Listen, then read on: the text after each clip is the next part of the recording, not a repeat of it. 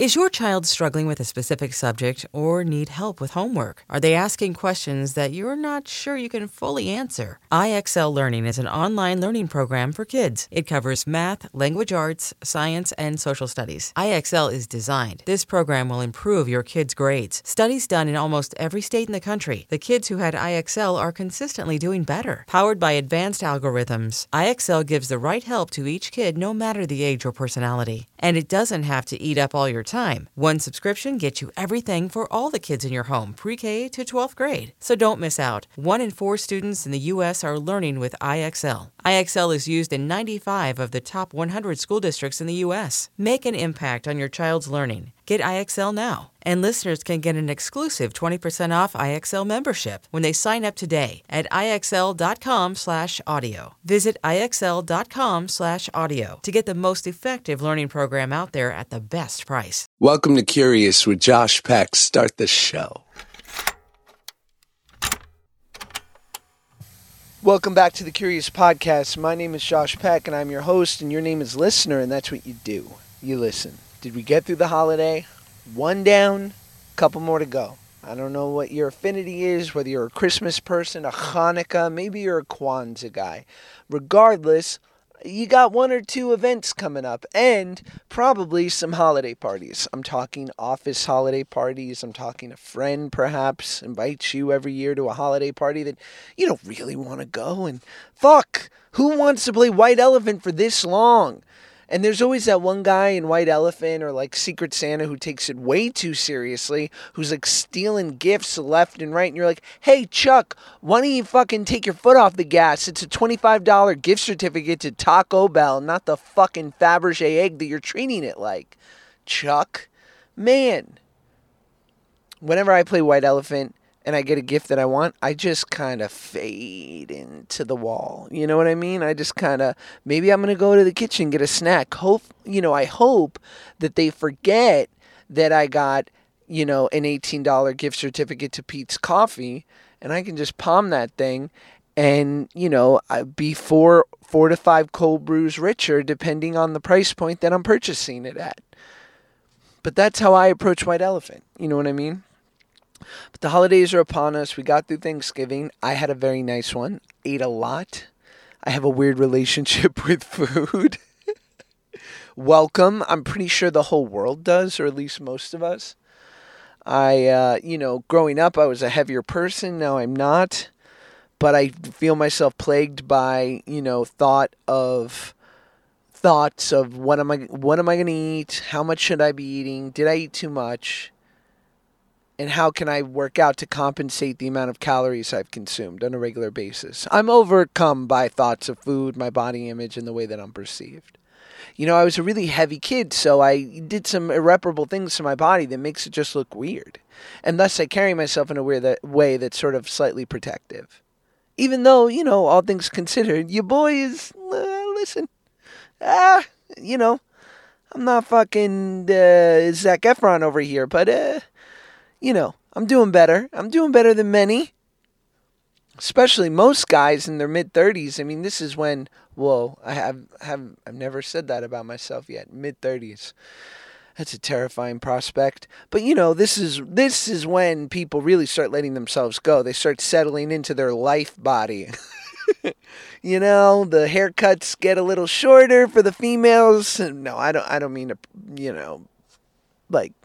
generalize, but guys start wearing things more for comfort and less for style. The reality is I've started wearing these pair of dad shoes regularly because they're just so goddamn supportive, and I think it's slightly ironic, even though I am a dad, and it's less ironic and more just doggone appropriate.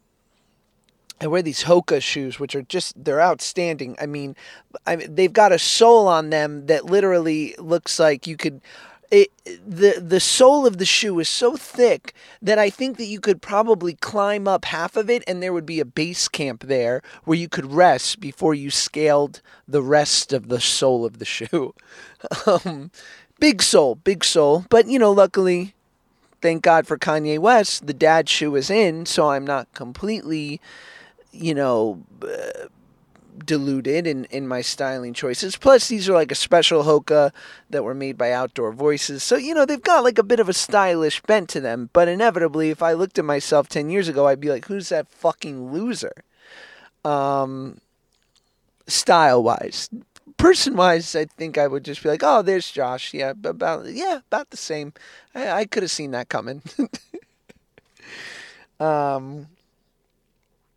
But yeah, people start to settle into their life body in their early 30s, and they start to put on a little bit of weight, and that weight just kind of doesn't come off. And slowly, and it's a slow deluge, you know what I mean? Because for most of us, we don't necessarily put on 50 pounds in a year, and then all of a sudden, Jesus, it's just like 3 pounds every year until death. But, you times 3 times 30, and all of a sudden you're like in your 60s being like, when was I 270? What happened? I was a 31-inch waist for my 20s.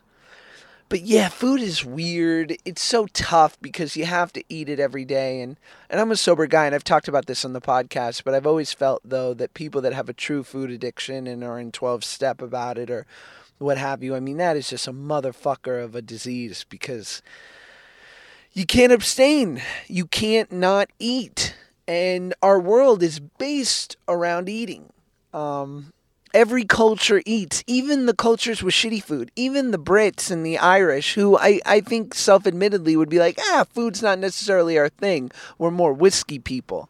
Even they are like, yeah, but we'll still crush some fish and chips and some shepherd's pie, which is, calorically dense. But if you're an Irish longshoreman named Schmitty on the docks of Dublin, does Dublin have docks? But, like on a rainy, freezing cold night, you want something substantial. You're not like, a citrus glazed kale salad with pomegranates and avocado. This will give me enough energy to get through my rough life. So yeah, man, this is going to be a weird time. This is when people put on the weight. This is when, we're slammed with it. I definitely eat a lot. I pretty much eat a lot every day. And I think that, every day I go to bed regretting one or two choices. And I I sort of want to conquer food in the same way I want to conquer sex. In the respect of you get to a point where you're abstaining from drugs and alcohol, and you start to see that all these things that that are what do they call it, that are of the flesh. I don't know. There's some phrase, you know what I'm saying. But so many of the good things, the fun things in life are used as escape, right? And drugs and alcohol are one of them, and shopping and gambling and debting and cigarettes are another. And sex and eating are some of the biggest offenders because they're surreptitious. Because the idea is of course, sex is good and so is eating. And it is, within a healthy ratio, within a certain level of moderation, and yet there's a part of me that just thinks that I'm better if I'm just have a monk's relationship with sex, that I'm literally living the life of a nun while also just having my nutrients piped into me with an IV. I'm literally drinking Soylent and never touching myself. Wow, does that not sound like the worst life ever? No, I know. None of that sounds altogether appetizing, and I probably won't do it. But the reality is that I obsess on things, and I like things that make me feel good. And more so than feeling good, I like things that allow me to escape self. I like things that allow me to not think about me, to have a reprieve from self. And meditation and doing nice things for other people and prayer and all those things. Yeah, they give me a reprieve, but that's hard. I gotta fucking work for that. What do I got? I gotta fucking sit quietly for minutes? No, thank you. I'll just, stuff my face box with this delicious apple pie and stare at, some version of internet pornography for a few minutes, and I promise you that'll do the trick. But we're all working on it. We're all trying to do better. And this is a weird time. The year is going to come to an end. It's a weird time. Why? Because we have like these arbitrary markers that tell us that it's a weird time, because we think like something is ending and something else is beginning, when in reality it's all fucking the same. Nothing's ending, nothing's beginning. I don't, calendars and whatnot is man's creation. It's not really, right? There's that great saying where, or I don't know if it's a saying, this guy Anthony DeMello, who wrote a book called How to Love, talked about it, and it's like a parable that he says, or maybe it's just a joke, but he always talks about how there's a farmer who lives on the Ukrainian-Russian border, and his farm is literally dead set, half in Ukraine, half in Russia, with the perimeter line going straight through the middle of his farm. And so the representatives from Russia, when they're drawing the borderline, came to him and said, okay, since, the borderline is directly in the middle of your property, you can either decide to live in Ukraine and be a citizen of Ukraine or be a citizen of Russia. What do you choose? And he says, Ukraine. And they go, what? How could you? Sergei, God, you're going to give up your citizenship to Mother Russia? Why?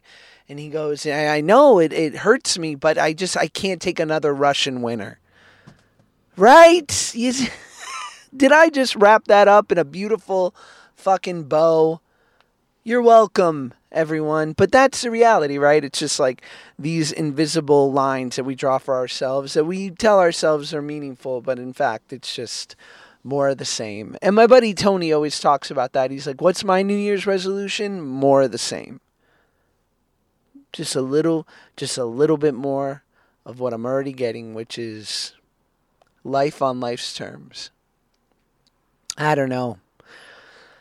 I feel like I have a certain level of sentimentality about these things, because I become reflective in this time, and I don't think I'm alone in that feeling. And I imagine that most of us do, and we start to think about, what could we have done better, and where did we perhaps not give things enough energy, and then there's that, pressure to switch it around in January and tackle the year and start some new things, but inevitably I don't think any of that, I don't know if any of that's good. At least it's not good for me. I just kind of got to keep it in the old day. Keep it in the now, in the right now. Talking to my beloved podcast listeners. So what else? On today's show, and I realize I'm doing a bit of a 12-steppy alcoholic rant, which is fitting because I have Steve-O on my podcast today, and it's not fitting because it's Steve-O, it's fitting because our conversation actually, I can't wait to hear what you guys think of the conversation, because it I'm such a huge fan of Steve-O. I think he's a brilliant performer. He's brave, and then in getting to chat with him, I just really grew even more respect for him as a man. And what you'll hear is him and I talking a lot about recovery and sobriety and whatnot. Just as a reminder, and I can only speak for myself, we do wind up talking about AA a fair amount. And what I will say is that I am not a representative of AA in any way.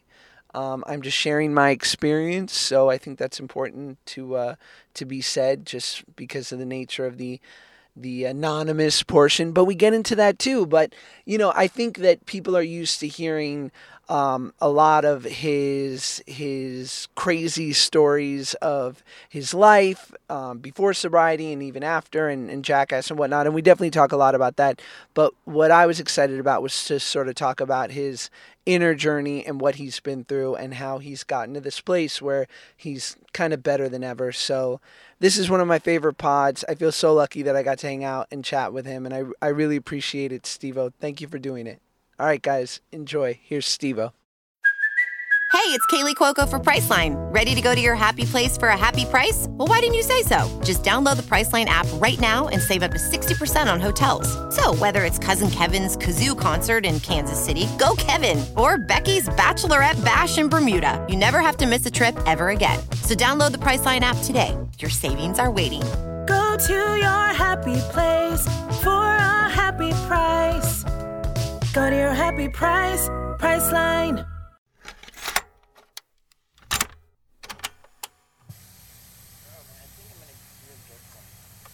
What about, how's the YouTube model as opposed to when you were just doing the DVDs?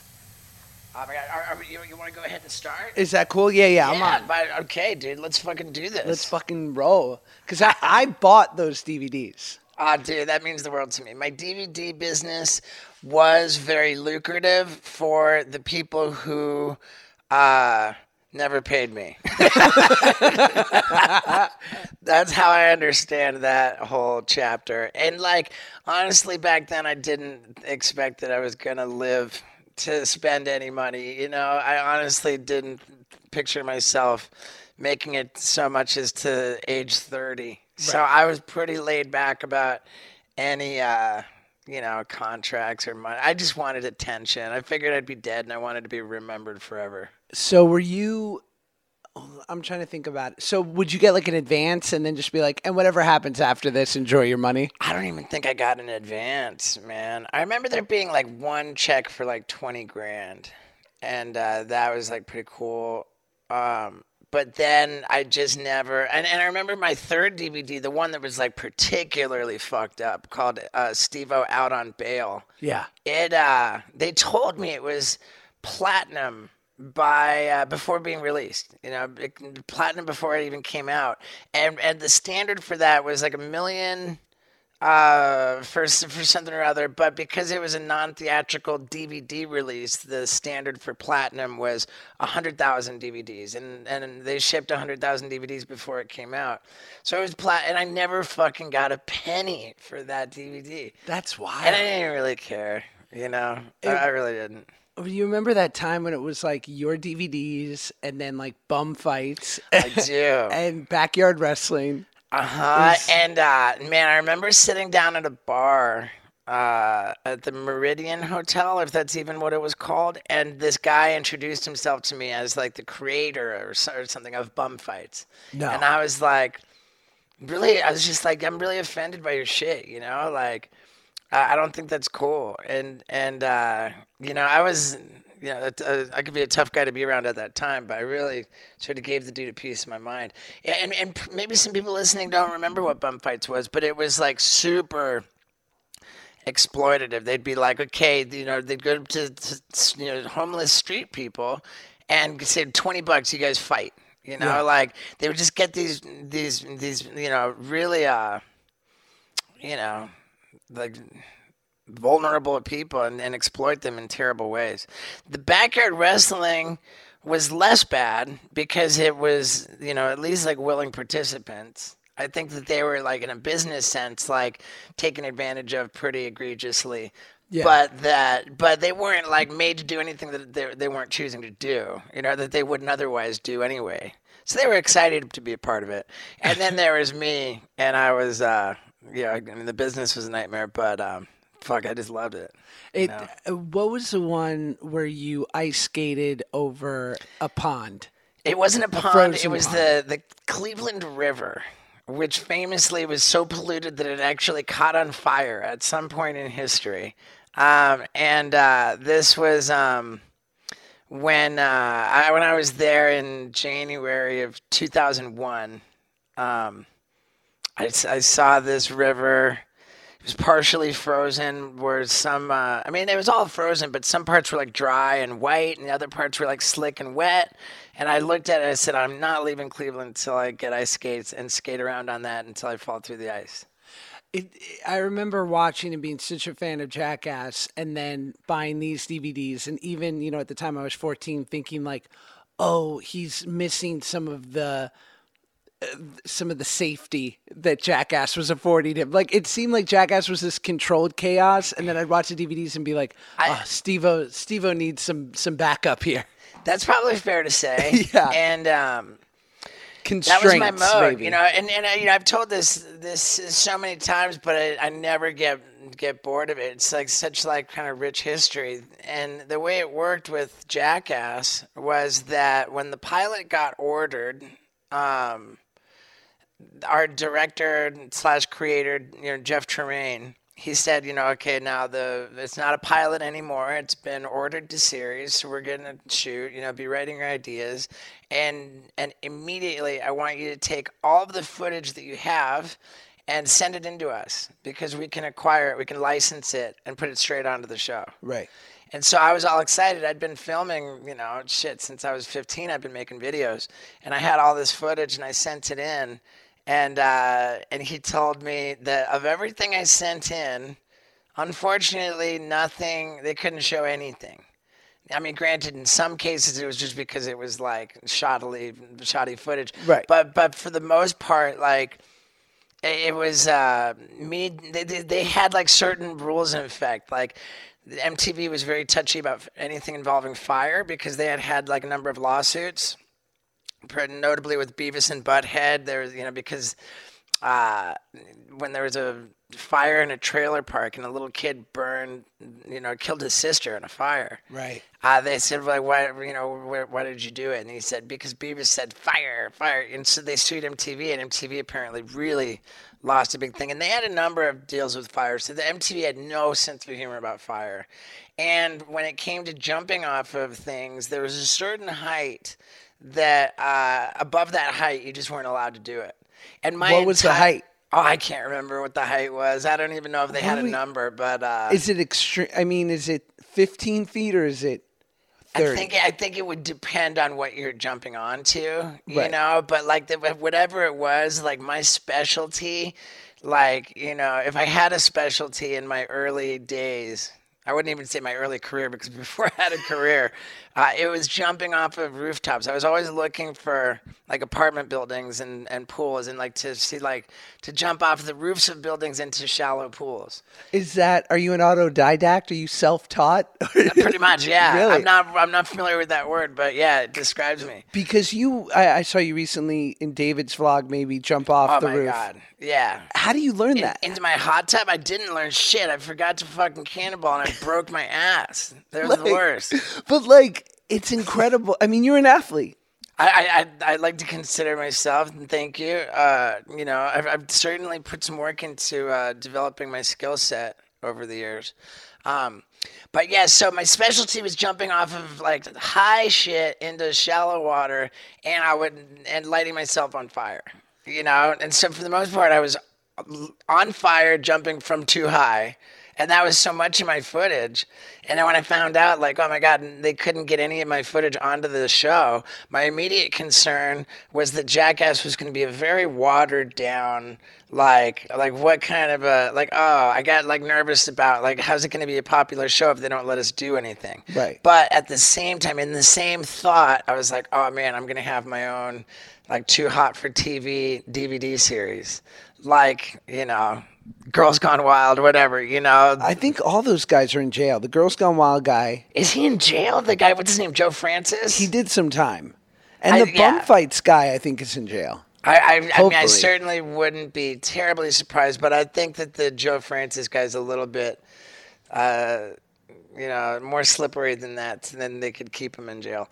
And we went to into a meeting with that guy to talk about distribution. And I just remember him being a really, really unlovely creature. Oh, I have no doubt.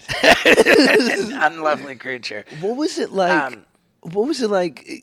I worked for Nickelodeon as a kid, which is under the banner of MTV. Sure, Viacom. Yeah. And I did this show, Drake and Josh, and it was like this big hit over time.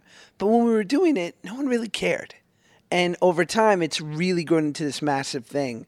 Was it similar in the first season or two of Jackass? Because you guys I remember watching, you seemed like pirates for the first season or two, and then all of a sudden it was like, by season 3, we were like, oh, like, they've got some fame. Right. And I think that's because we were into shooting season 3 by the time season 1 had, like, started airing? Right. We were still. Wait, no, that can't be right. Nah, because season 1 started airing before they even ordered more, so that makes no sense.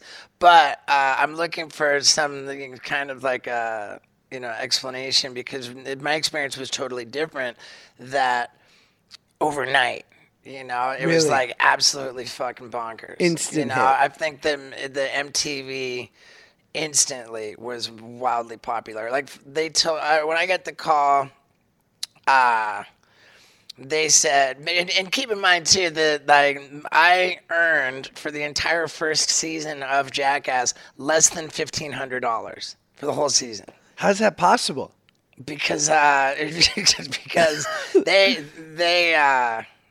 I don't know, man. I just gladly accepted whatever the first suggestion was, and the pay scale for the first season of Jackass for me was that if I did a stunt that was like legitimately risky, that like where I could get seriously hurt somehow, for dangerous shit, it was $500 per bit. I wasn't getting paid on a per episode basis.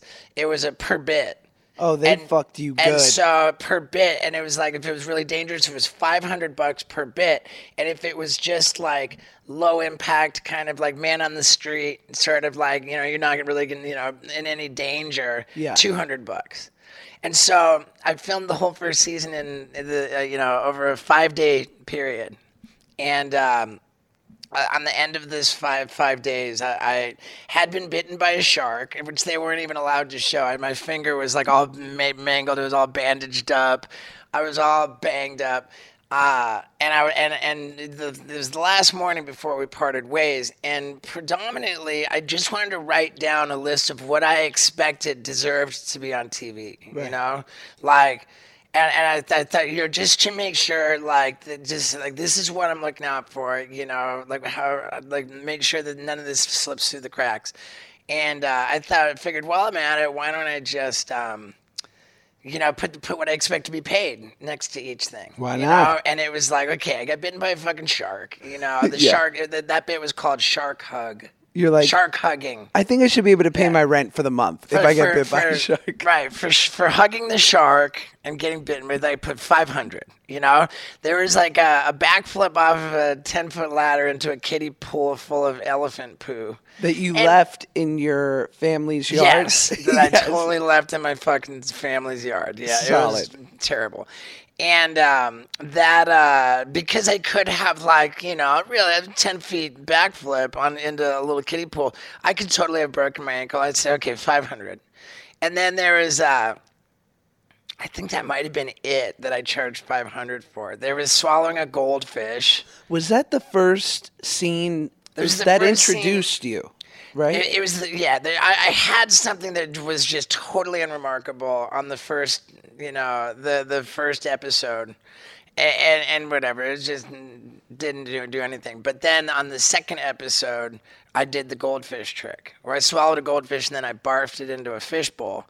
And that's what coming out. That's what, and even when it happened, because I had been featured in a number of skateboard videos, and within the skateboard community, I had developed a bit of a reputation as like Steve-O, this crazy guy.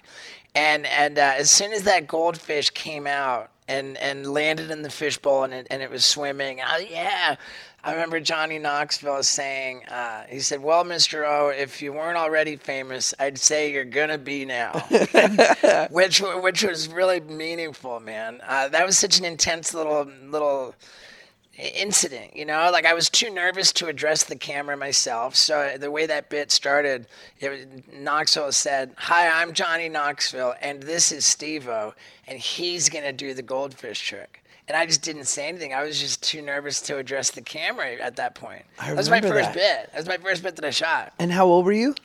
26. I just turned 26. And so that airs. And what's the first? And that one, when I wrote it on the list, I wrote goldfish trick, and then I wrote on me 200. Oh, on me. I wrote 200 because I wanted to be considered Like my pride dictated that was just kind of funny. It was low impact. If we're honest, like it could have gone down backwards and like torn up my esophagus. I could have choked on it and died. Sure. Like what the fuck is wrong with? I was broke. I was dead broke. You know. But there was an honor code. It was honor and pride, man. $200 for the goldfish. It's funny because I've done like action movies before, and that is a part of it, which I don't know if a lot of people know, that the stunt performers are getting their base salary. But then if they do something like roll out of a moving car or blast through a window, they get a little bonus. They get a little something extra. And it's like, and it kind of incentivizes the guys to like really fucking go for it. Right. Because they're going to have an extra $1,000 at the end of the week. And speaking of that, I try to be more like less of an idiot these days. So like because we have an audience here, and I'm mindful about being intelligent. I'd love to take this opportunity to give you a bottle of my brand new hot sauce, which is called Steve-O's Hot Sauce for Your Butthole. I would love it. Yeah. God, how generous, my man. Just to paint the picture now, Steve-O is from... Oh, my God, this is incredible. Look at this. It's delicious. It's beautiful signage. It's absolutely delicious. And to launch this product, my fiance inserted a turkey baster deep in my butthole, filled with it. She squeezed it and filled my rectum, and I bent over, and I had a massive product launch. Wow. Yeah. And I just got the whole wall in this room right there is boxes of it stacked with like the first huge shipment. When you find a woman like that, you don't let her get away. Right. That's true. Down the clown.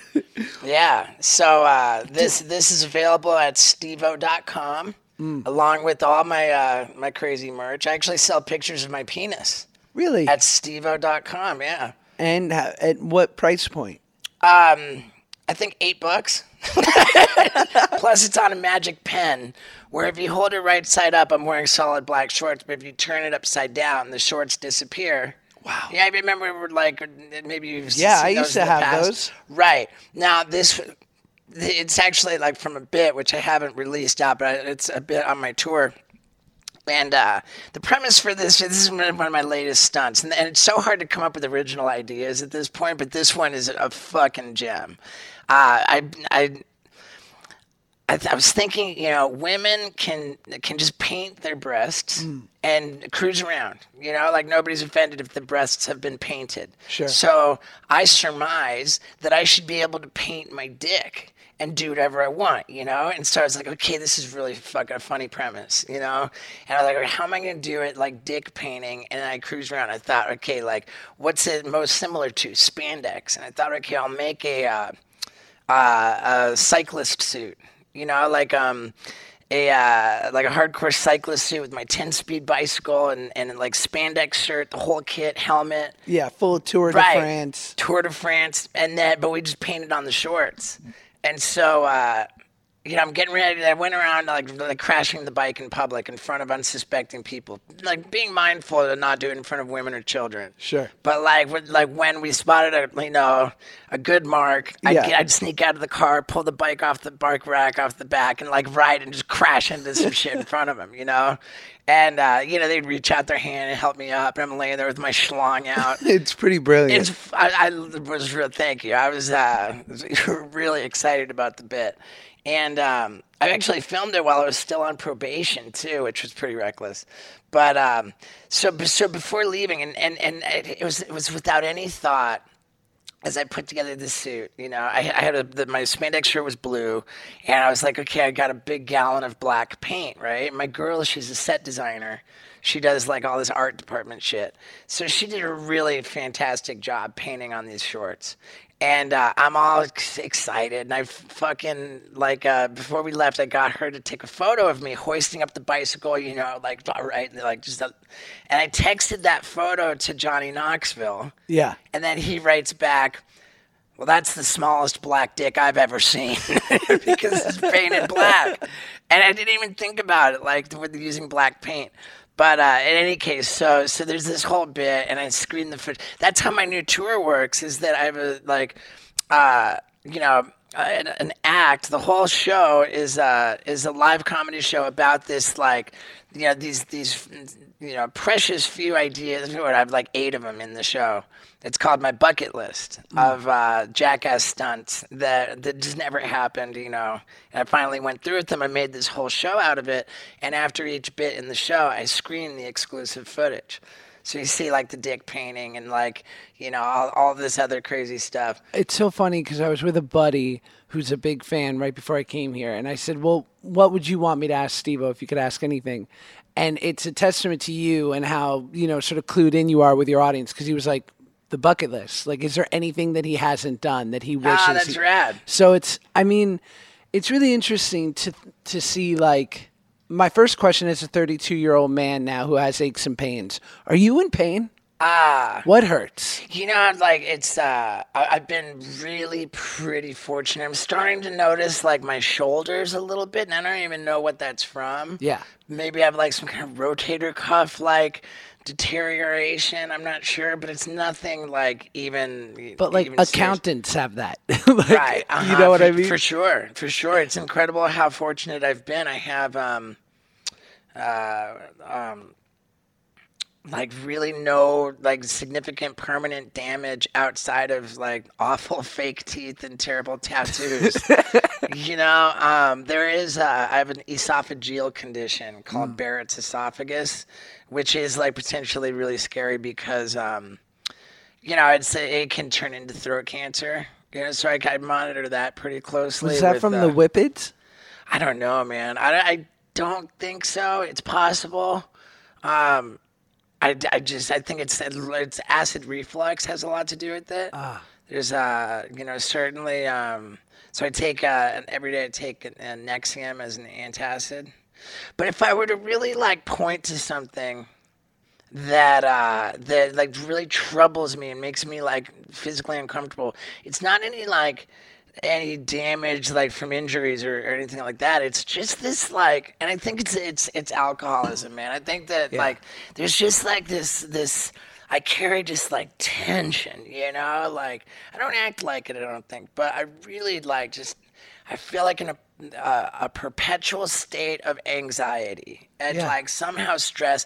I just have this looming overall sense that everything's not okay, or if it is okay right now, it's not going to be okay. And and I think that this really is classic, I just have alcoholism and it manifests in this way. But I was recently describing this to my dad, because my dad said my sister mentioned the same thing and how I would understand, but he doesn't. Yeah. Because all the alcoholism's on our mom's side of the family. And I was like, yeah, Dad, he brought it up. And I said, yeah, Dad, I'm palpably uncomfortable right now. I could just feel in my forehead just all this just tension, and I'm just that's how I am. Let's I just deal with it in my life.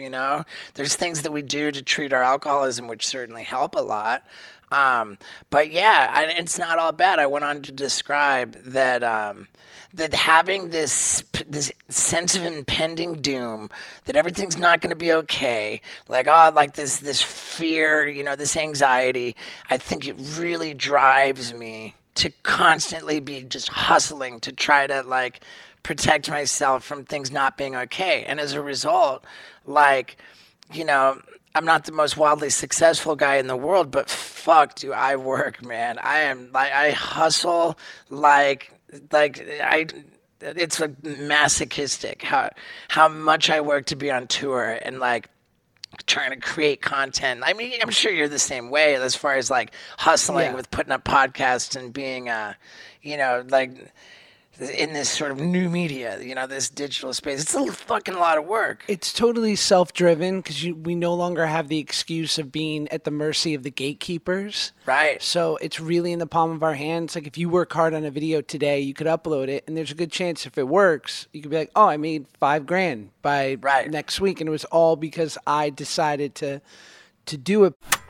I'm a sober guy too. Oh, cool, man. Yeah, How man. long you been sober? 11 years. Me too. Crazy. When's your day? March 10th, 08. February 15th, 08. Wow, Dude. dude. Congrats, man. You too. That's super cool. So I wonder, like, I mean, I'm sure you probably relate to everything I just said. Totally.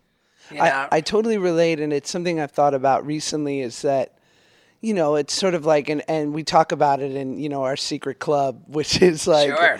you know, is that these things that we feel were like things that were at their, you know, it was a need for shelter and security, right? At their base sort of primordial nature. Sure. To, you know, accrue shelter and enough food to eat and someone to procreate with.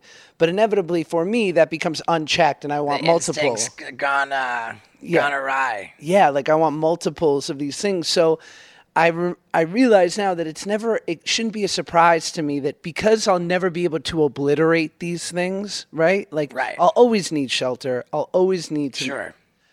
That at times it's going to become unchecked. That it's going to reveal itself as like, why am I so locked in this idea that I need a 10-course meal and multiple people to procreate with? Right. You know, so it's that balance, and it's frustrating for me because I'm an alcoholic and I like black and white, and I just want to rid myself of it and walk the earth like, you know, Highlander, like Sure. a perfect spiritual being. Right. Understanding that I don't know if I'll ever get there. It did. I'm so glad that I mentioned that, man, and to have that in common is really cool. Yeah, man. Yeah, dude, and I love that you call it the secret club. I'm pretty pretty mindful of all that too. It's a hard thing, right? I mean, I love Mark Maron, and he's a sober guy, like 20 plus years, and he'll talk about AA. And I think it's cool. Like, I think it's, you know. I did his podcast and didn't know that we were recording yet. Oh, really? And I said which is fine. I mean, I wasn't hardly, but it was interesting because I had just come from, you know, doing a public talk at, you know, the Secret Club. Yes. And I was like, the first thing I said to him, again, not realizing that we were recording, I said, it's crazy how I can, like, be nervous in, like, a room, you know, talking about things I'm, like, really, like, pretty comfortable about, you know. And I just came from doing that, and I was, like, nervous in this room of, like, 100 people. Yeah. But, like, I'm somehow totally at ease talking to millions of people. Right. You know? Yeah. Because it's less vulnerable? I mean, I don't know. I really don't. I think there's something just about all I see is a microphone, maybe, you know, like I can't really. Something clicks in. Right. But it's crazy, man. And I guess since we're on the subject, I'm not like, I think it's really interesting. I don't know how much people care to hear about it, but like I've been giving a fairly, you know, good amount of thought to the concept of anonymity. And I think that anonymity as it relates to our secret club is really, really misconstrued. You know, it's like if we're, you know, talking about like the actual, you know, original purpose for the use of the word anonymous. It was because the people who started the secret club, there were only about 100 of them. Right. And they knew that roughly 10% of the population suffers from alcoholism. So 100 people trying to help and you know, help 10% of the world, like no way. They were afraid that they would not be able to conduct their normal business, their regular lives. They had to lead somewhat normal lives outside of this secret club, and that they use the word deluged. They would be deluged. They'd be swamped with like requests for help. So they had the anonymity factor to protect their ability to have some kind of a normal life because there's too many people to help. Yes. That's obviously not, you know, a concern anymore. Now, the most widely, you know, assumed, you know, the most widely understood reason for anonymity is that people think, okay, if you go out there and say that you're a member of the secret club, and I'll go ahead and say AA. Sure. If you go out there and say, you know, I'm a member of AA, and then you get loaded, you know, if you end up drunk, then that's going to create the impression that AA doesn't work. And we can't have that because it would be bad for the program to, like, go represent it and then, you know. Yeah. But it's, to me, such utter bullshit. That whole thought, it's so utter bullshit. And like, I can really qualify that statement by saying that, like, say if somebody is, they get in great shape. All of a sudden, they're just noticeably just ripped. You know, Zac Efron. You know, so and they come out and they say, "Oh, guys, I became a member of 24-hour fitness." Right. And fuck, look, I'm so shredded. Protein and it's so powder. dope, and I just can't even. I'm just waving the flag of 24-hour fitness. And then let's say, you know, a few months later, a year later, they're just like not in shape at all. They're an absolute slob. There is not a single person that's ever going to think, oh, well, 24-hour fitness doesn't work. No, they're going to be very clear. They're going to be very clear, okay, this person stopped working out. Yes. You know, nobody doubts the gym. Nobody doubts, like, they know it works. And I really feel that at this point, you know, like, I don't think anybody doesn't think that that what we do to stay sober works. You know, I mean, if there are certain people that just have like this, you know, they're predisposed to like not believe in it. You know, nothing. AA is alive and well, and I don't think anybody getting loaded is gonna you know negatively impact the impression that people have of AA. So now with that said, like anonymity to me is incredibly precious and for an entirely different reason.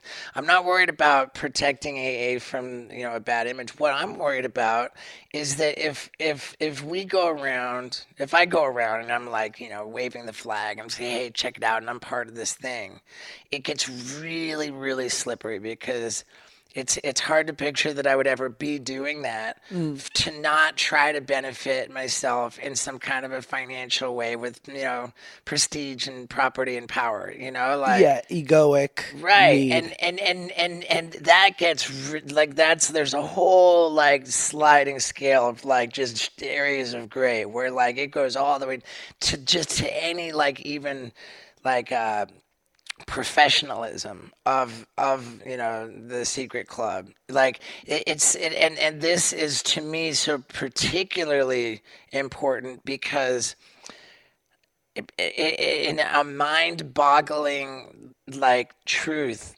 the occupations that have the highest rate of relapse in alcoholism are specifically occupations within the treatment recovery. Yeah. Like, that's fucking crazy. Imagine if the highest rates of cancer were doctors that treat cancer. Well, it's like when I meet fat yoga teachers. I'm like, you're not taking the classes, huh? You're just teaching them. Okay, I think that's fair. That's fair to say, and it just like when you professionalize it, you know, when you're like, you know, working in recovery. Like I think that people do it with the best intentions, you know, like a lot of the time, sometimes not. But I'm just like, so that's where anonymity for me is just so important. It's like, fuck, I have to keep my recovery so sacred and so separate over there. And I can't ever like, and like here, you know, like, and right now I'm like, you know, I'm just like speaking with you like candidly about how I feel about it. I really don't think that I'm doing anything to benefit my reputation or, you know, enhance my prestige or my finances by sharing these opinions. But it's an interesting balance. I love whenever I hear either people attack sort of 12-step and or sort of make the decision when they'll say, well, that's not for me. But I have friends who gave up drinking with hypnosis or with religion. Right. And I always say, fantastic. My hat's off to you. I always want to say, like, let's get this out of the way first. Alcoholism is winning and has been winning since we learned how to turn fucking grapes into wine. Sure. Like, people have been dying sad deaths from alcoholism for millennia. And to this day, the statistic is that 95% of all alcoholics will die drunk of causes related directly to alcoholism. Yeah. And when I first heard that, I thought, man, so 5%, like make it, you know? And I was just thought, fuck that, man. If that's the odds I'm up against, like, no. And knowledge of those statistics actually kept me loaded for for the longest time because I just resigned myself. My actual spiritual motto was like, without knowing it, was let go and let alcohol. Yes. Like I was resigned to drinking and using drugs until I died. Did you ever try to get sober before you inevitably got sober this last time? I did. My mom locked me up in rehab when I was 20 years old in 1995. Yeah. And that was when I heard the statistic for the first time. I was like, okay, well, fuck that. And I actually made a pretty conscious decision to like not even bother with it. Can you point, because like to your point, and I think this is interesting, like whenever someone gets sent to, to 12-step when they get a DUI, and I don't know if there's an illusion here, but I'll dispel it right now. The courts never met with a representative from AA. They just saw it from far away and said, this seems to work. Sure. And AA just said, sure. Right. Yeah, like court mandated, you got to go to this many AA meetings. Yeah, like we'll take all comers, but like we don't have any agreement with the courts. There's of course not. But even though they do have what's called a court card, where like someone at the meeting will sign off on your slip or a house slip. Yeah, if you got a get well card from the judge. But I have friends who like literally went to these things, got a DUI, and had no interest, just did it because they had to. Years later, got sober, right, and can point to, I wasn't ready then. That's where the seed was planted. Yes. So did you find that? In our literature, they talk a lot about that, but not a lot, but they distinctly do talk about it. I can say, and I can describe the thought process there too. Initially, when I heard those statistics, in 1995, I thought, fuck it, I'm not even going to bother. Yeah. I stayed out there. Those statistics kept me loaded essentially for the next 13 years. Over the course of those 13 years, I got in serious trouble with all kinds of different substances, and where I had to recognize, okay, like I lived a life that was, it was like awake for 2 days doing cocaine, the entire time. And then when I crashed, I would sleep for like close to a day or whatever, Yeah, recovery. So I described my lifestyle as 2 days on, 1 day off. 2 days, and then repeat. And this was like largely like for years. I was just in this, awake for 2 days and sleep for, a day off. And then 2 days turned into like 3 days, and it got like, crazier and crazier. But like, and I would lose weight, and it would be like really, I was a fucking hardcore cocaine addict. And would you still be able to show up to work? I would, yeah. On time, like without much issue? I just couldn't like speak for what condition I would be in, Sure. And like, if you saw the first Jackass movie, like I'm pretty seriously coked out in most of the scenes that I'm in. And so there were like inevitably times where I was like, okay, fuck, I gotta, and I would like, with my own willpower be like, okay, I'm not doing cocaine anymore. And one time I made it 6 months. And then just like randomly, like this subtle insanity, I couldn't think of a reason not to do it, and I did it. And then like I just couldn't stop. It was this like the grip that it, and it was just like, wow, like you would think like, oh, I didn't want that. Well, that was dumb. Don't do that again. But once you open the cage door a little bit, then the whole gorilla comes out. And then another time I managed to not do cocaine for an entire year. But again, the same thing happened, and I was in its grips. There were times when I would say, like, okay, I'm not going to smoke PCP. I'm not, I would swear off certain substances, but not everything. It's so funny, we as addicts, because, like, I was, going as far as doing crystal meth and heroin, and yet you say things like PCP or, Special K, and I go, oh, he's crazy. Right, well, I wouldn't smoke crack. And I didn't do heroin. That's what I learned in 1995 in the rehab, was that when people came in and said what their drug of choice was, that's how you would introduce yourself to the group. And if somebody said my drug of choice is crack, it was just like, there was this like, this energy in the room. There was like, okay, that dude is not my fucking roommate. Like it was just like, oh, if he's crack, then like that person's life is over. It's like judgment amongst thieves. Crack, and this was in the 90s, man. Like the crack had like come on really strong in the 80s, and like by those like it was and I was like, wow, I was terrified to do fucking crack. And it was so crazy too, because people would come in and say their drug of choice was powder cocaine, just snorting cocaine. Yes. And people would be like pussy, you know, like whatever the difference was between crack and powder cocaine, it was so stark. I remember, when you're young and you're partying and people are just doing cocaine in the club and whatnot, and then when you inevitably make the leap into smoking it. And I remember there was such a stigma, there was such a judgment. Like, sure, I can, put half a fucking kilo up my nose on a Saturday night, but you and your crack, you're like right. You're the monster. And I wanted to be like, you've just decided to have a worse delivery system. Like, we're going to the same route. I'm just taking the freeway and you're taking the scenic route. I don't know though, dude, because I would hear the people talking and telling, and they would just be like, I did this for years and years, I did this for years, and then I took a hit of crack and I lost everything within this amount of time. Like, it's just stronger, better, faster. Whatever the difference is, there's a major difference. So, and not to judge that anybody who does it or not, I was just personally scared, and I somehow maintained that boundary for the whole time. I never did crack, I never did heroin. But yeah, I did everything else, and I was always trying to quit one thing, and I always ended up back on everything. So thankfully, I trying on my own, I failed enough times over and over that when I did come into into the program, then I was I just knew, okay, I know what it's like trying on my own. I can't on my own. I'm powerless on my own. And I was really clear about that.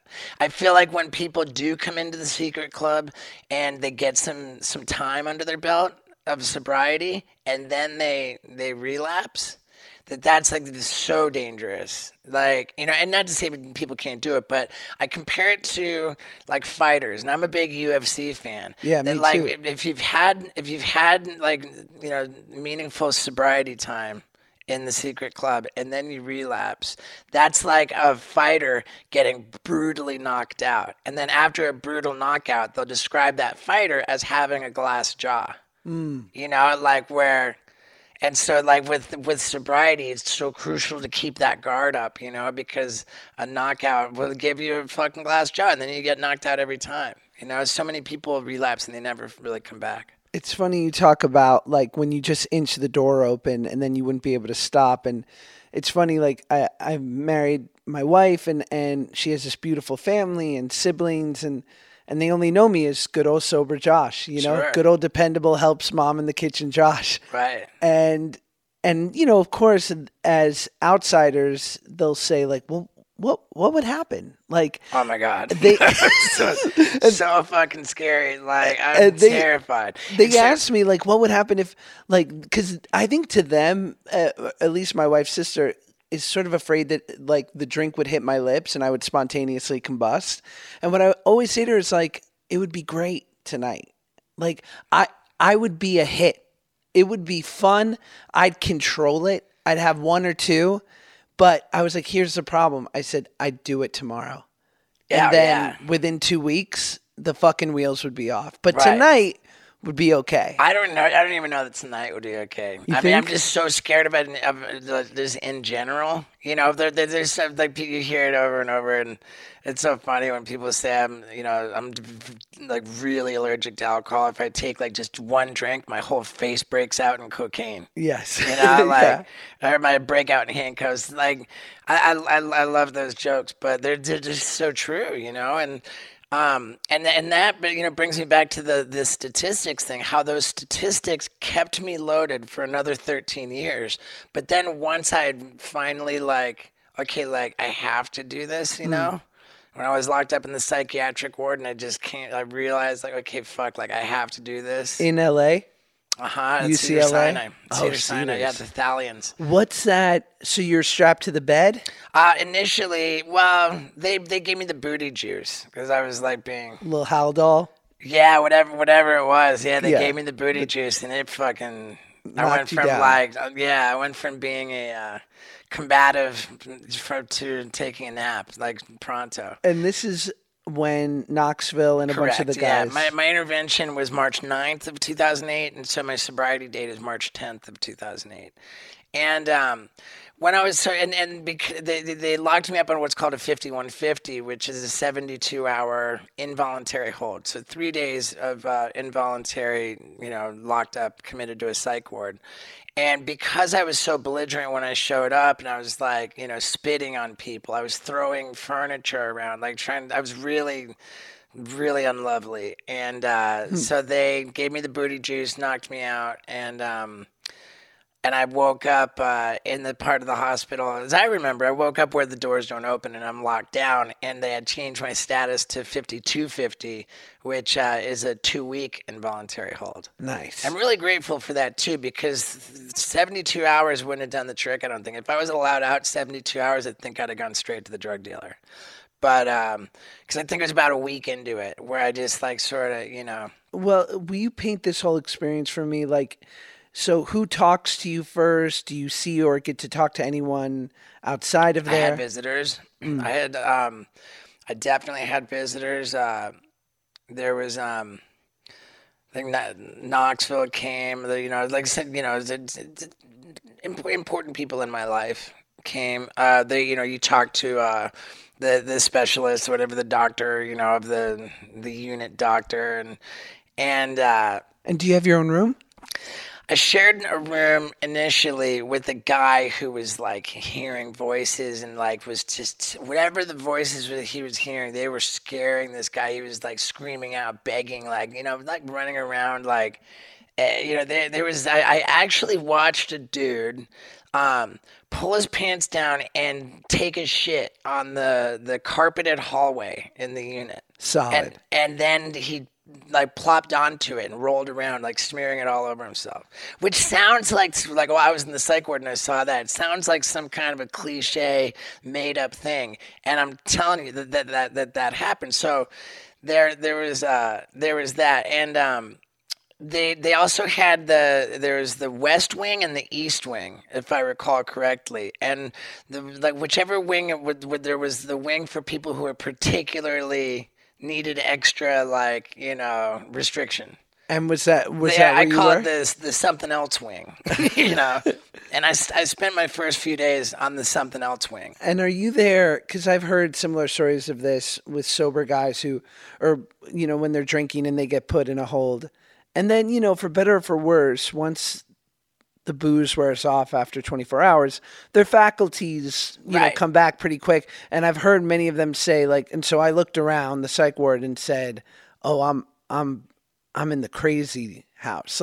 In that, oh, these people are really sick. Sure. There must have been a little bit of that. I think that,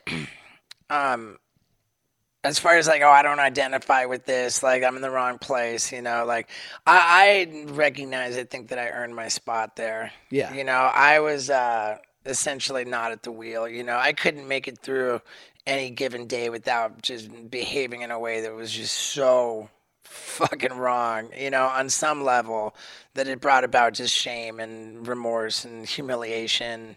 Can you track the weeks or the months leading up to the intervention where you were of course this was coming? Sure. Yeah, for sure. I went into free fall mode. In what way? I went into free fall mode and was actively broadcasting my downward spiral. Right. I had MySpace as an outlet, YouTube. I would upload YouTube videos to MySpace. And I also had, that was for sort of, the mass audience. And I had a private email list of roughly 200 of the most influential people who had the misfortune of me getting their contact info. Yeah. I mean, there were just industry people, agents, media people, celebrities, it was I considered it I called it my rad email list. Who was the best on there? Brad Pitt? There wasn't any Brad. There wasn't Brad Pitt, but tastemakers, important people. Honchos. There were certainly some important people. I mean, like, for sure, like Harvey Levin. Oh no, that's like calling your parents. Right. He's not the one you want on that it list. wasn't like Gary from the Howard Stern show. Like, it was no joke. Certainly Dr. Drew was on. There was like one time Knoxville sent out a mass email, and I copied and pasted his entire address book into my rad email list. So great. That was just loaded with fucking Tony Hawk asked to be removed from it. And I went off on him, like, to the whole list, like, like.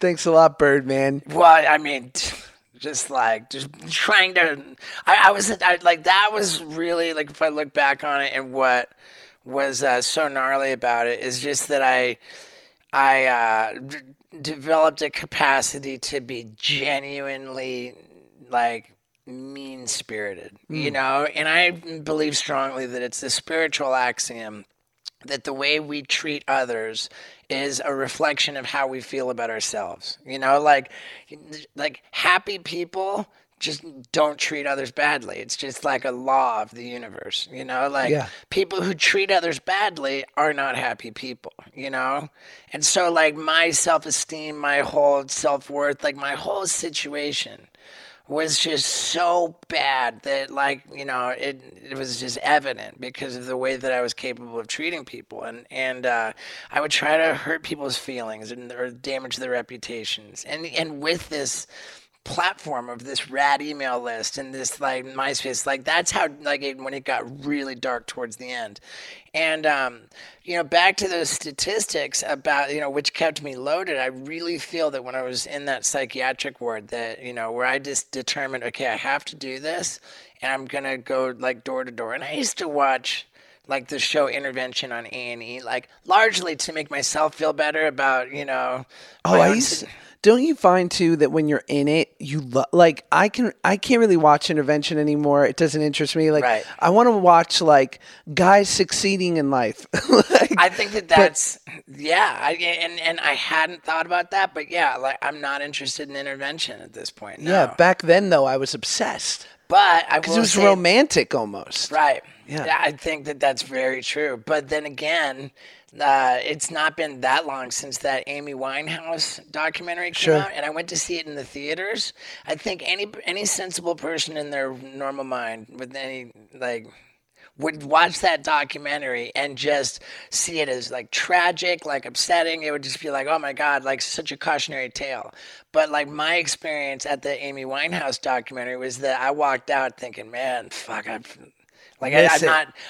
don't, like, really wrestle with, like, the obsession to drink or use very much, but that, like, triggered some kind of thoughts of, like, some kind of craving, some kind of urges. Bit of a walk down memory lane. I walked out of the Amy Winehouse documentary. I thought, dude, if that's not fucking evidence that I'm a serious addict, like, that made me want to get high. Well, I'm, like, thoroughly enjoying this conversation, and I feel like it's, like, light and interesting, and yet I do know that there will be some people who will listen to this who will be, like, gobsmacked. In the sense, and we talk about that in the rooms of, like, we laugh at this shit. Sure. And yet there are many people, and maybe that's the normal way, or maybe that's just because they're not as familiar, where it's like all of this is quite startling to a certain extent. Uh-huh. It's weird that, like, just you mentioning about the people listening, and then all of a sudden I had this discomfort, like, creep over me, like, and I'm thinking, like, what are people going to be thinking? The whole, fuck them. I mean, it's crazy. No, I find podcasts, especially this medium, is that this is rewarded more than ever in our society, and especially now that we're no longer, like, solely based in movies and television, that it is sort of self-created.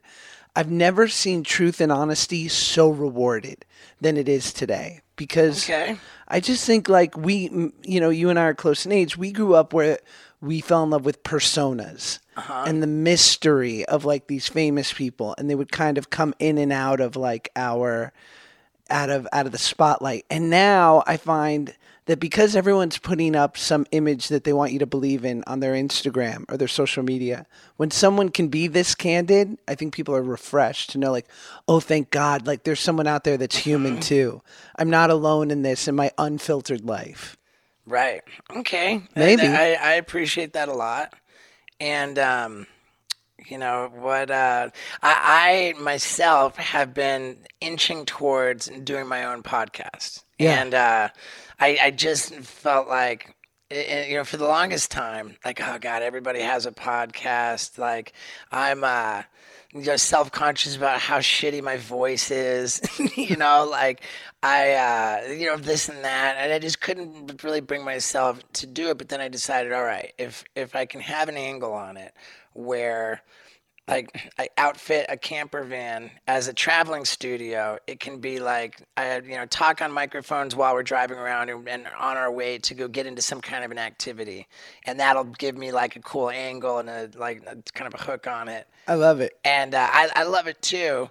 But as has been my experience, I got a contract with Fullscreen, which for me has been really wonderful, man. I've been really thrilled about it, and they've, you know, been helping me to stay on a diligent, you know, upload schedule of putting up new YouTube videos every week. And they've been candid with me too when I've said, okay, here's my video, and you know, sometimes they say, do you have anything else? You know, like, Yeah. and their you know, their sensibility has been pretty on point, you know, and so now it's turned into this like anxious thing where I feel like I'm running away from an avalanche that's chasing behind me, because like just the pressure to come up with, okay, what are the ideas for the videos, and we're trying to keep the level up there.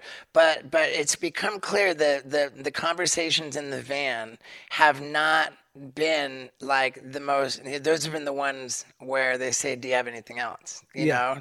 And so then I realized that I think what I really need to do is actually let the YouTube content be the one thing, and have what we're doing now, which is why I first asked you, do you have a video component? He said, no, just audio. I think that I need to do, if I'm going to do my own podcast, which I'm now resigned to, I'm going to, I need to have it live in an only audio world, you know, and do the YouTube and have those things separate. I can't really merge them together, I feel like. But the point that I'm getting to is that initially, as I warmed up to the idea, friends of mine who have podcasts that aren't like, you know, big, like humongous audiences. Sure. I reached out to them and I said, hey, let's do your podcast, but let's record it in my van. Let me like kind of have it be a practice run, and let me, you know, and then at the end of the day, we'll take all the recordings and you upload it to your deal. So we'll pretend it's my podcast, but it's going up on your channel. I love it. And such and such. And I did that twice. In both cases, when it went up, like I was, you know, really like, and this is such a reckless, dangerous fucking thing to do, but I went into the comment section to like see how people responded to it. And there's like, you know, the people who are just there to, you know, be negative. But there was a lot of constructive stuff where they said, man, let the guy talk, that, you know, that I would cut people off. So in one sense, I'm really like nervous about that, you know. It's such a hard balance. And I'm trying to get better at it as well. And I feel like people like Joe Rogan are brilliant at it. I mean, especially he had Eric Weinstein on his pod a couple days ago or a couple weeks ago.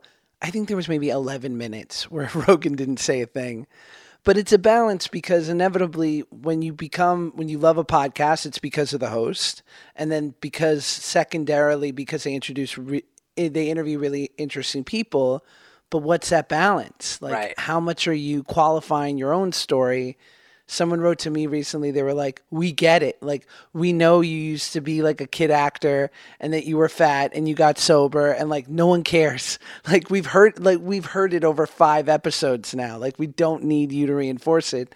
But did you like,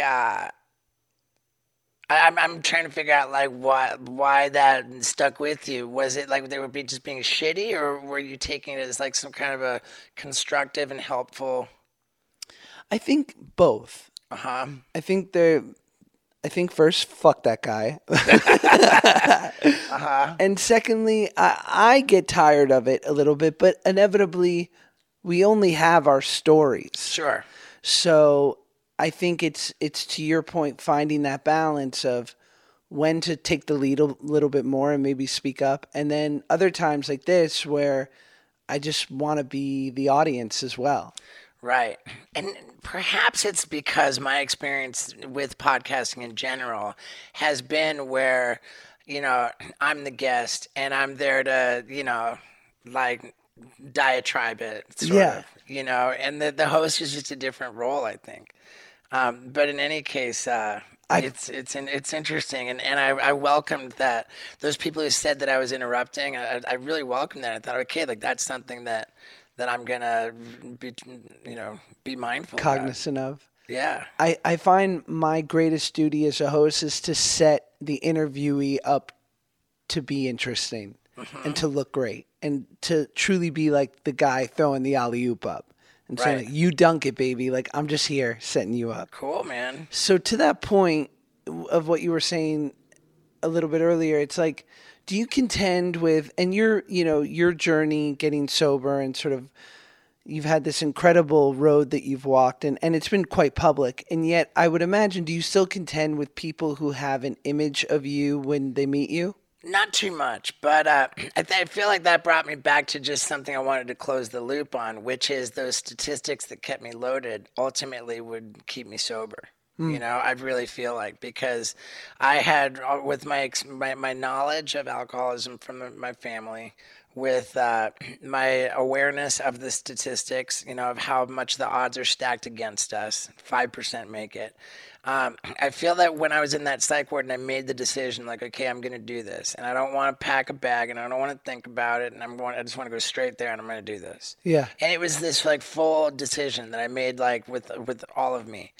And I think that if somebody were to appear at that moment when I made that decision in that hallway, in that psych ward, if somebody would have shown up and said, hey, like, you're thinking about committing yourself to a program of recovery, and before you do that, I just want to remind you that only 5% of people make it, like 95% chance you're going to fail, dude. Are you still?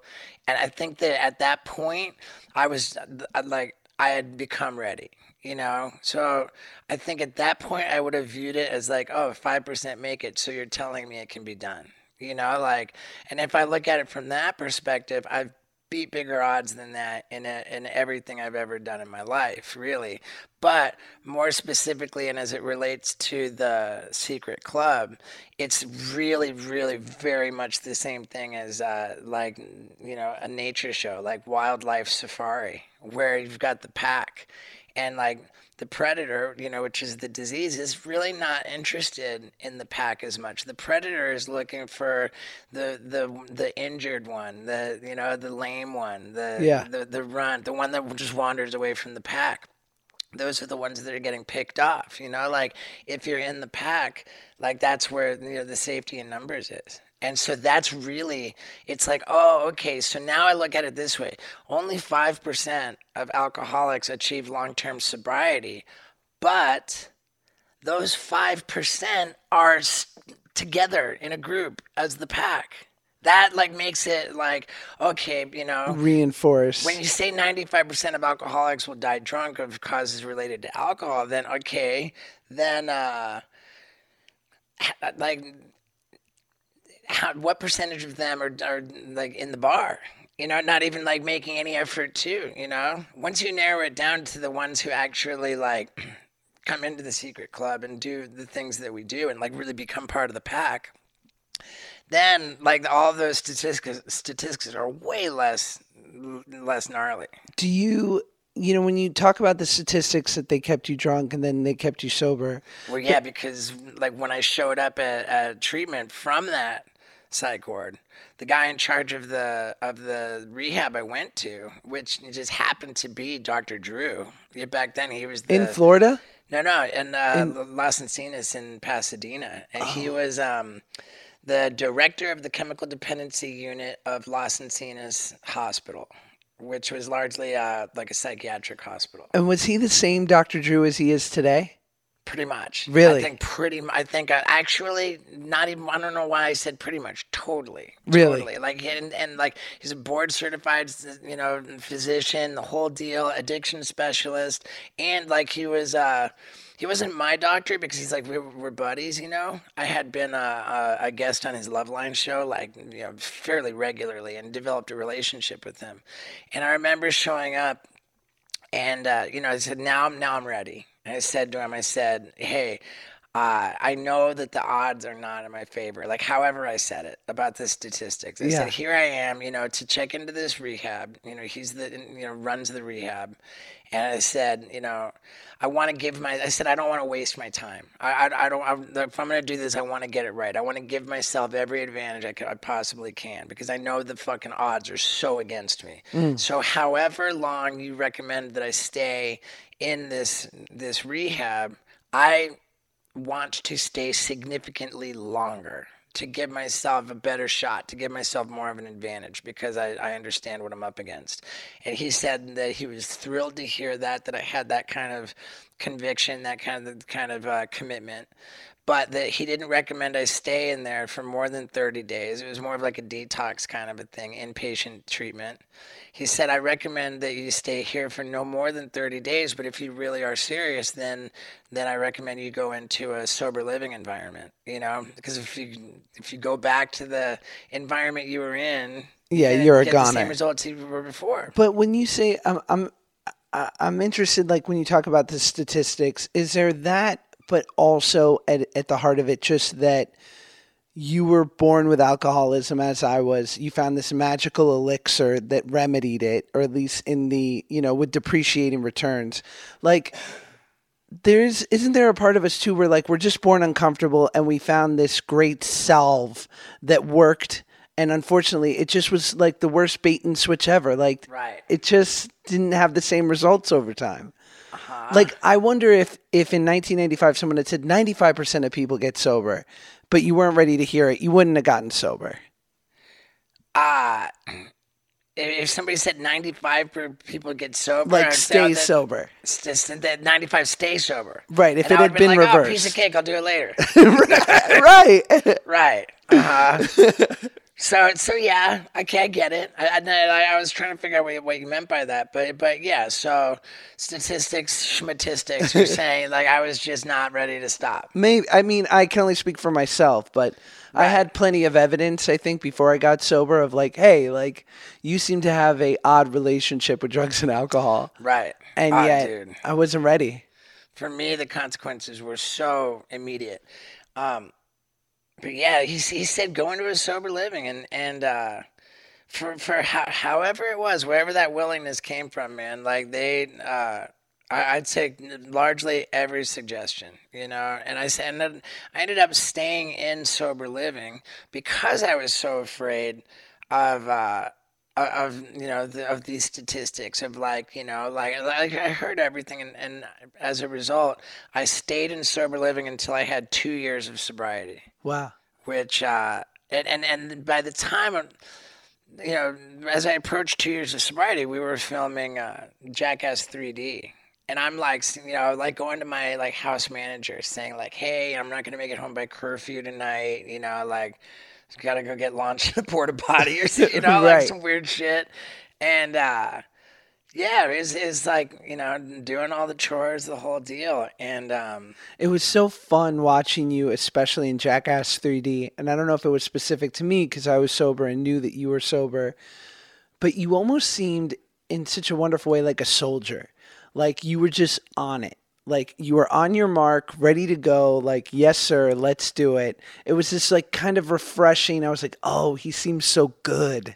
I was motivated to prove that I still had it in me. I bet. Like going into that, I really felt that I was sort of an unknown quantity. It was like, oh, okay, now he's sober. Like, is he gonna be a pussy? Is he gonna be funny?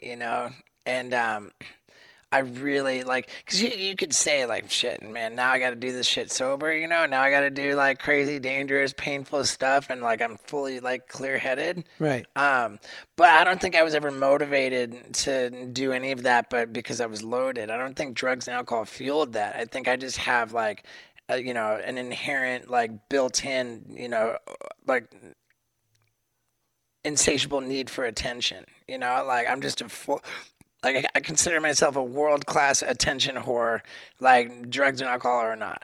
Do you think that's born out of you moving around so much as a kid? I don't think so. I don't think that has anything to do with it. And I can say that too because I grew up in 5 different countries, spoke 3 different languages, and lived in 4 different countries by the age of 3 or 4. Then continued to move, like, with regularity, like, all the way until high school. And like, every move that I can remember, when my family's like, okay, we're getting ready to move to, so-and-so or wherever, it was never, like, upsetting to me. Like rather, it was like I had this socially awkward, like, I cared so much about what other kids thought of me. I wanted to win them over. I wanted them to think I was so cool. And I just, like, had this way of going about attention seeking that just brought about, like, the opposite results that I wanted.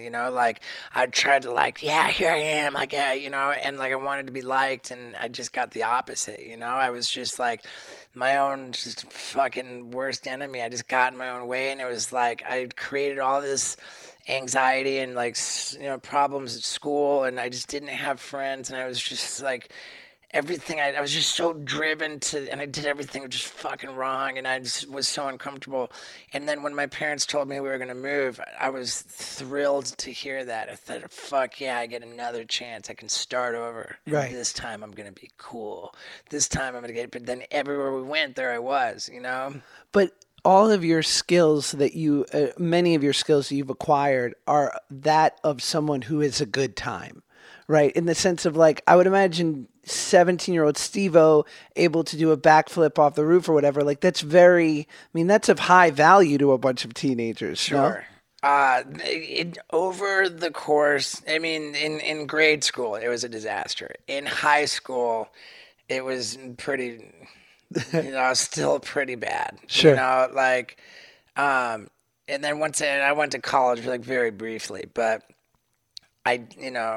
and thankfully, I look back on it, it's like, dude, like, how did I get so lucky? And especially with all of the trouble with the drugs and alcohol. If I had it to do over again, if I could really pick it, certainly I would have loved to get sober way sooner, man. Certainly I just could have had such I feel like, better career, more opportunity. Like, I could have really made the most out of things in a much better way.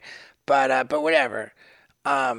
Largely, I look back on all of it and I think, fuck, man, like, I've been, like, the whole drugs and alcohol part, like, I really benefited from it a lot, like, yeah. I had this crazy persona, like, if I was, like, one of these people that's never had a drink or a drug in their entire life, like, I used the drinking using to my advantage in a meaningful way. And then, like, when it stopped working, well after it stopped working, then, and I don't know that I really try to use sobriety, in and of itself to benefit me in any way. It's just that the drugs and alcohol don't impede me, Right. And I say this a lot, that I'm so grateful to suffer from alcoholism as badly as I do. I really, like, I'm not on the fence about whether I belong in the secret club. I'm not on the fence about whether I have to do these things that we do. Like, I know 100%, I just have alcoholism so badly that, like, I have to do it. That's all. Yeah. It's just, there's no resistance there. And I think that for the people who are in the psych ward and think, once they sober up and they're like, well, I don't belong here, like, that's the person in rehab who has got the darkest path ahead, is the person who thinks they don't belong there.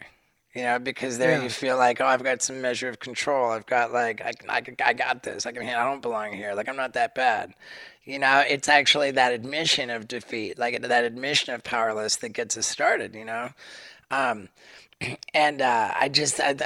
there's notable people who are close to me who it's just, like, really sad to watch, where, like, okay, it's, now it's just it turns into years slipping through their fingers, Was it hard coming back for the third Jackass movie? Because, you know, your crew notoriously likes to have a good time. Sure. And, you know, drink it up and live. And was that hard to be around?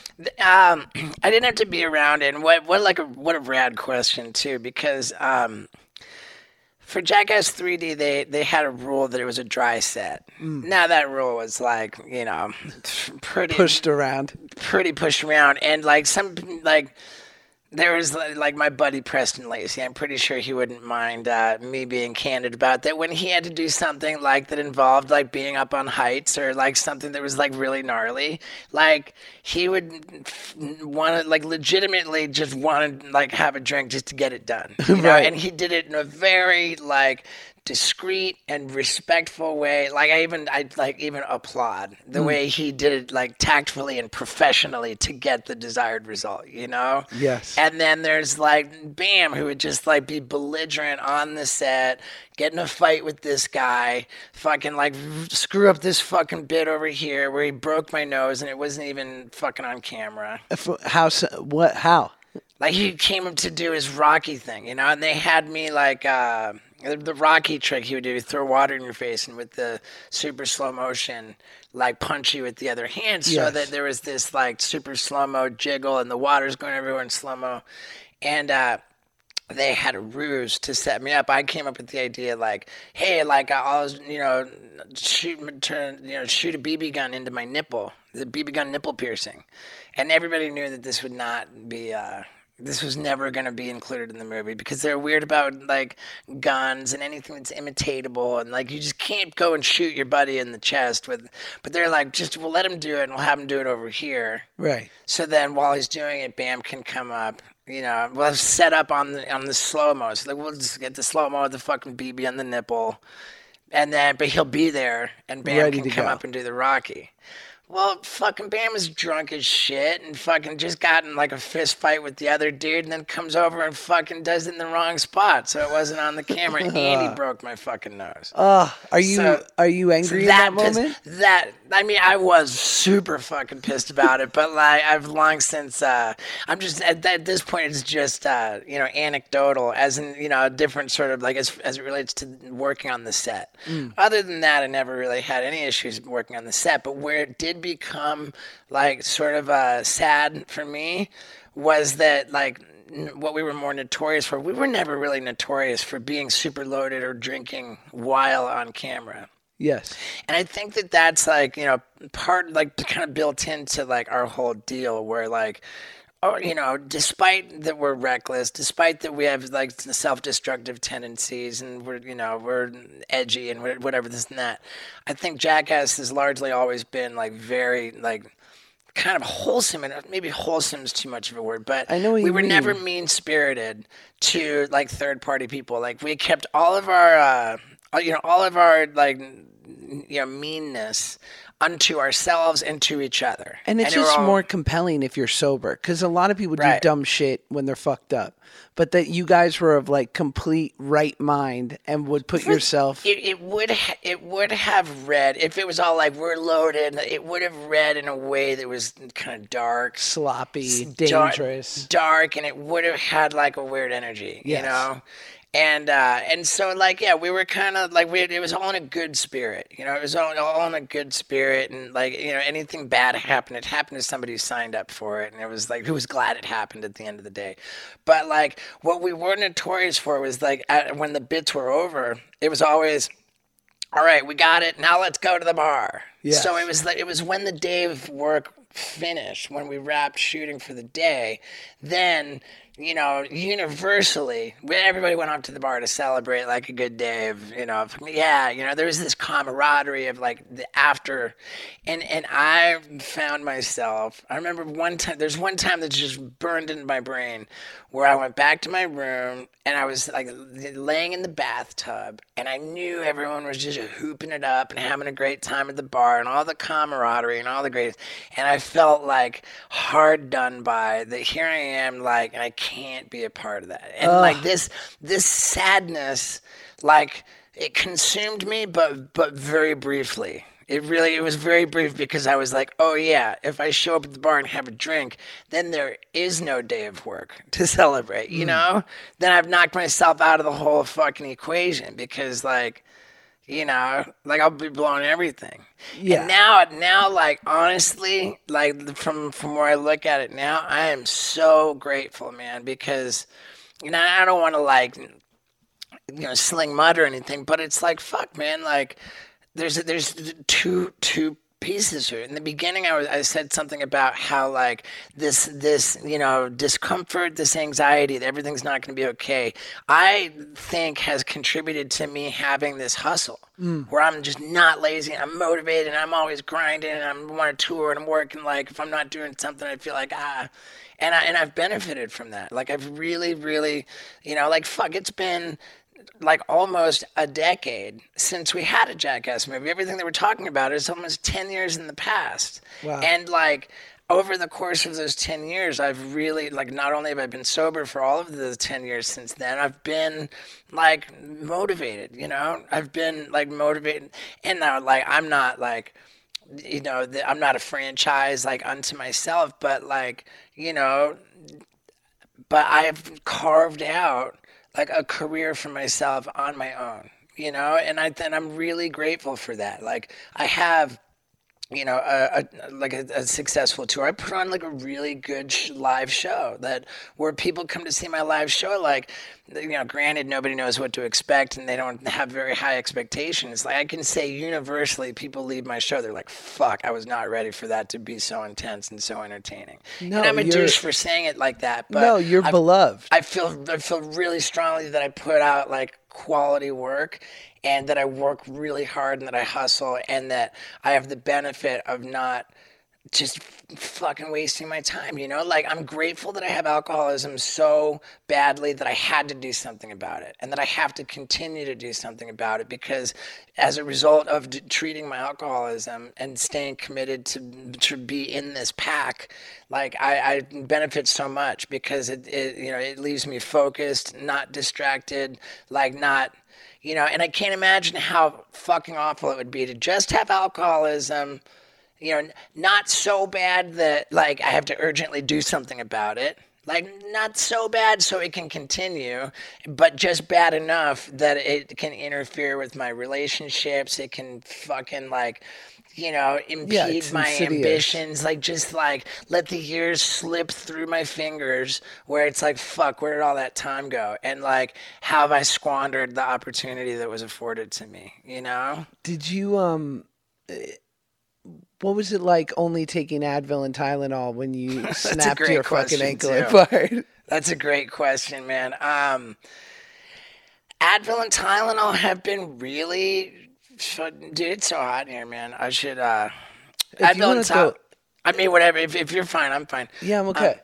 Advil and Tylenol are really effective. You know, it's gotten me through everything. Really? Yeah. And notably the things that were fucking awful were I shattered my ankle and I had 11 screws. Now, of course, like they put, you know, I had general anesthesia. They put me under. Sure. This is another pretty interesting thing, and it's part of my bucket list tour, which I'm not like even, you know, trying to, you know, flagrantly promote, but it really ties into this because it was a question of sobriety where the idea initially came up with, you know, taking on trophy hunting. Like these trophy hunters kill the animals. Why don't they use tranquilizer darts? Let the animal wake up. Like, wouldn't that be like, you know, better? So then I thought that's how I came up with the determination to do a stunt with tranquilizer darts, which was going to be to go to the track and field with one of my buddies and with a foot race. On your mark, it's set. They shoot tranquilizer darts into our butt cheeks, at which point we sprint for distance. Pretty great. Which is just a fucking, it's a hilarious idea. Thank you. I appreciate that. Very good. And so I wanted to do this when we found a guy who could set it up, but then the guy was talking about the drugs that, you know, like ketamine and, you know, this Haldol fucking, You know, Ativan. It's just a Saturday night. Shit that I fucking love, you know? And I was good like, shit. and I was bona fide fucking losing my mind because this was the first time where my sobriety and my, you know, my brand, my fucking persona, Right. like my They were at passion, odds. like my ambition and my sobriety. This is my two strongest fucking drives. You know, the two things that this was the two things that matter the most to me at odds with each other. So what do you do? I don't do nothing could give, and I was like losing my mind. I actually went to go meet my sponsor. Thank God I fucking didn't just go and do it, you know? Yes. Thank God I didn't go and do it, and thank God I just generally like live in consultation, you know? Like I live in consultation. I speak up when things are bothering me, and I was actually reasoning with myself that like, dude, I'm only doing it one time, and it's for work. I'm doing it for work, you know. I'm sure my body will know the difference. Right. And it was like I actually brought that. Like, I was like, hey, Spons, I need to talk to you about this, and it didn't go any further than that. So then. Still determined to do something with the idea, I was like, fuck, it struck me that, you know, that I've been under general anesthesia for so many times, which is different, you know? Sure. Notably that with the tranquilizer dart, it wouldn't be an intravenous injection because it's going in my butt cheek. It's an intramuscular injection, which like, and it is part of the act, you know, where it's like, you know, Scott, who does all the research and stuff and sets things up, he's like, well, it's going to take, the fastest you can get knocked out that way is 20 to 30 minutes. And I'm like, well, dude, I'm not trying to run a fucking marathon, you know? Like, you know, but if that's what it takes, then let's just do it, you know? And then we found out more, and well, like, I couldn't have the ketamine and Ativan, but my experience, because especially as I told you, I've got the esophagus condition, and so like routinely, and it used to be every year they put me out with general anesthesia, give me what's called an endoscopy, where they put a whole camera down your throat. Right. And so, and my first endoscopy in sobriety, when I woke up from the general anesthesia. Like, before I knew what was going on, I was sobbing. I was fucking, like, crying. They're like, what's wrong? I'm I was crying, and they're like, what's wrong?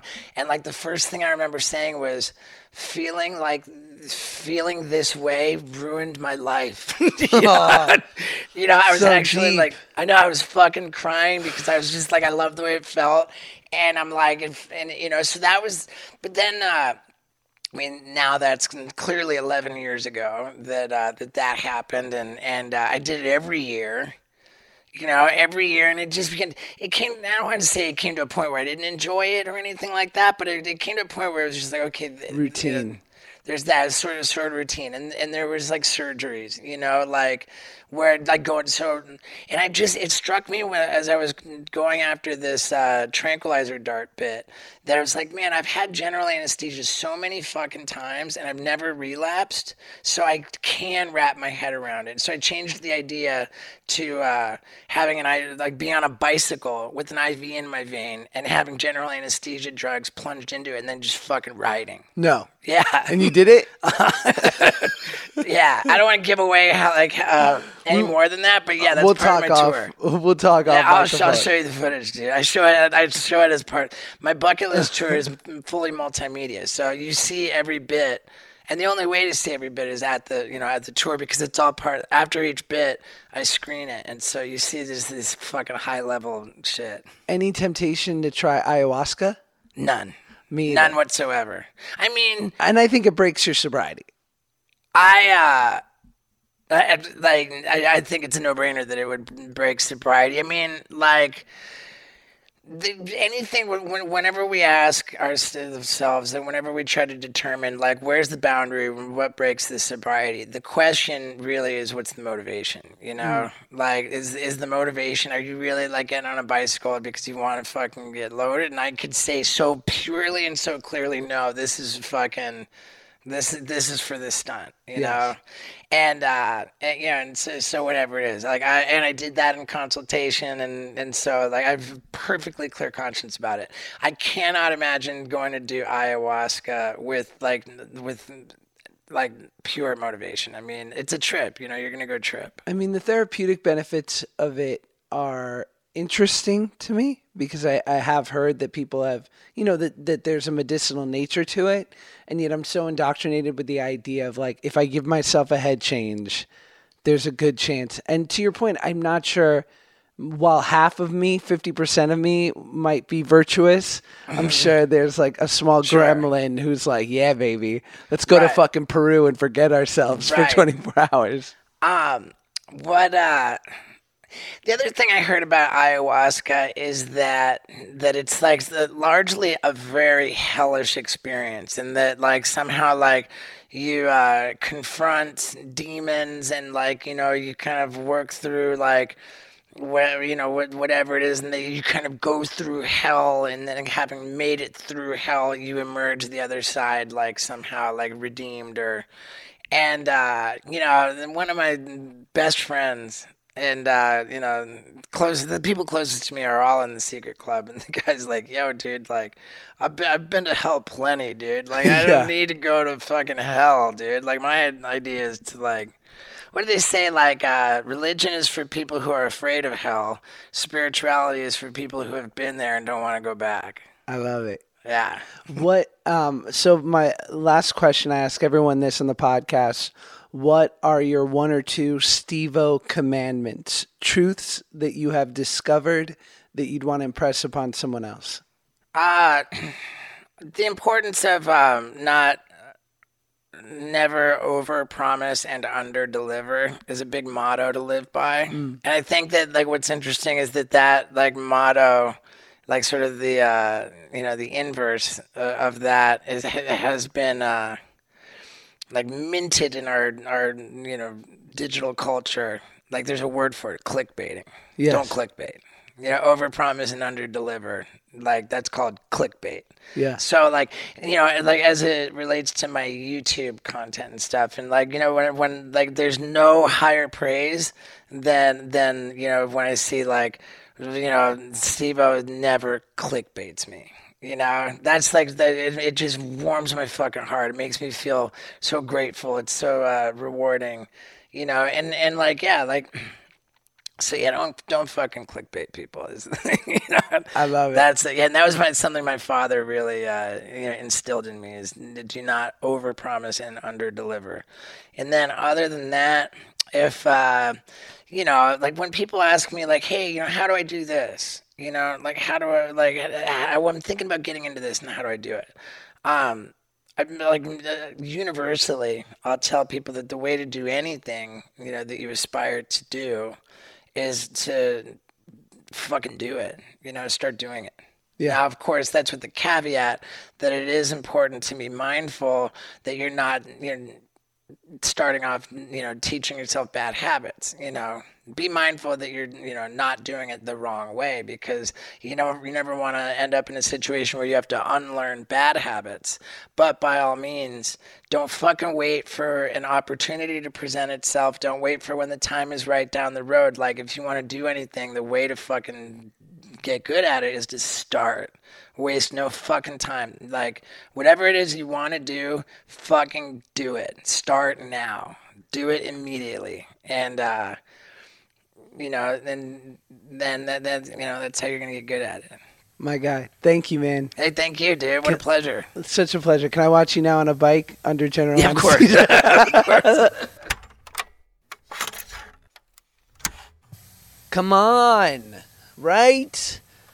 Two sober guys start talking. They can't shut the heck up.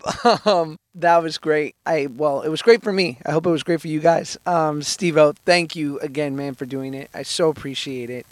And yeah, have a great rest of your week, guys. Talk to you soon. Bye.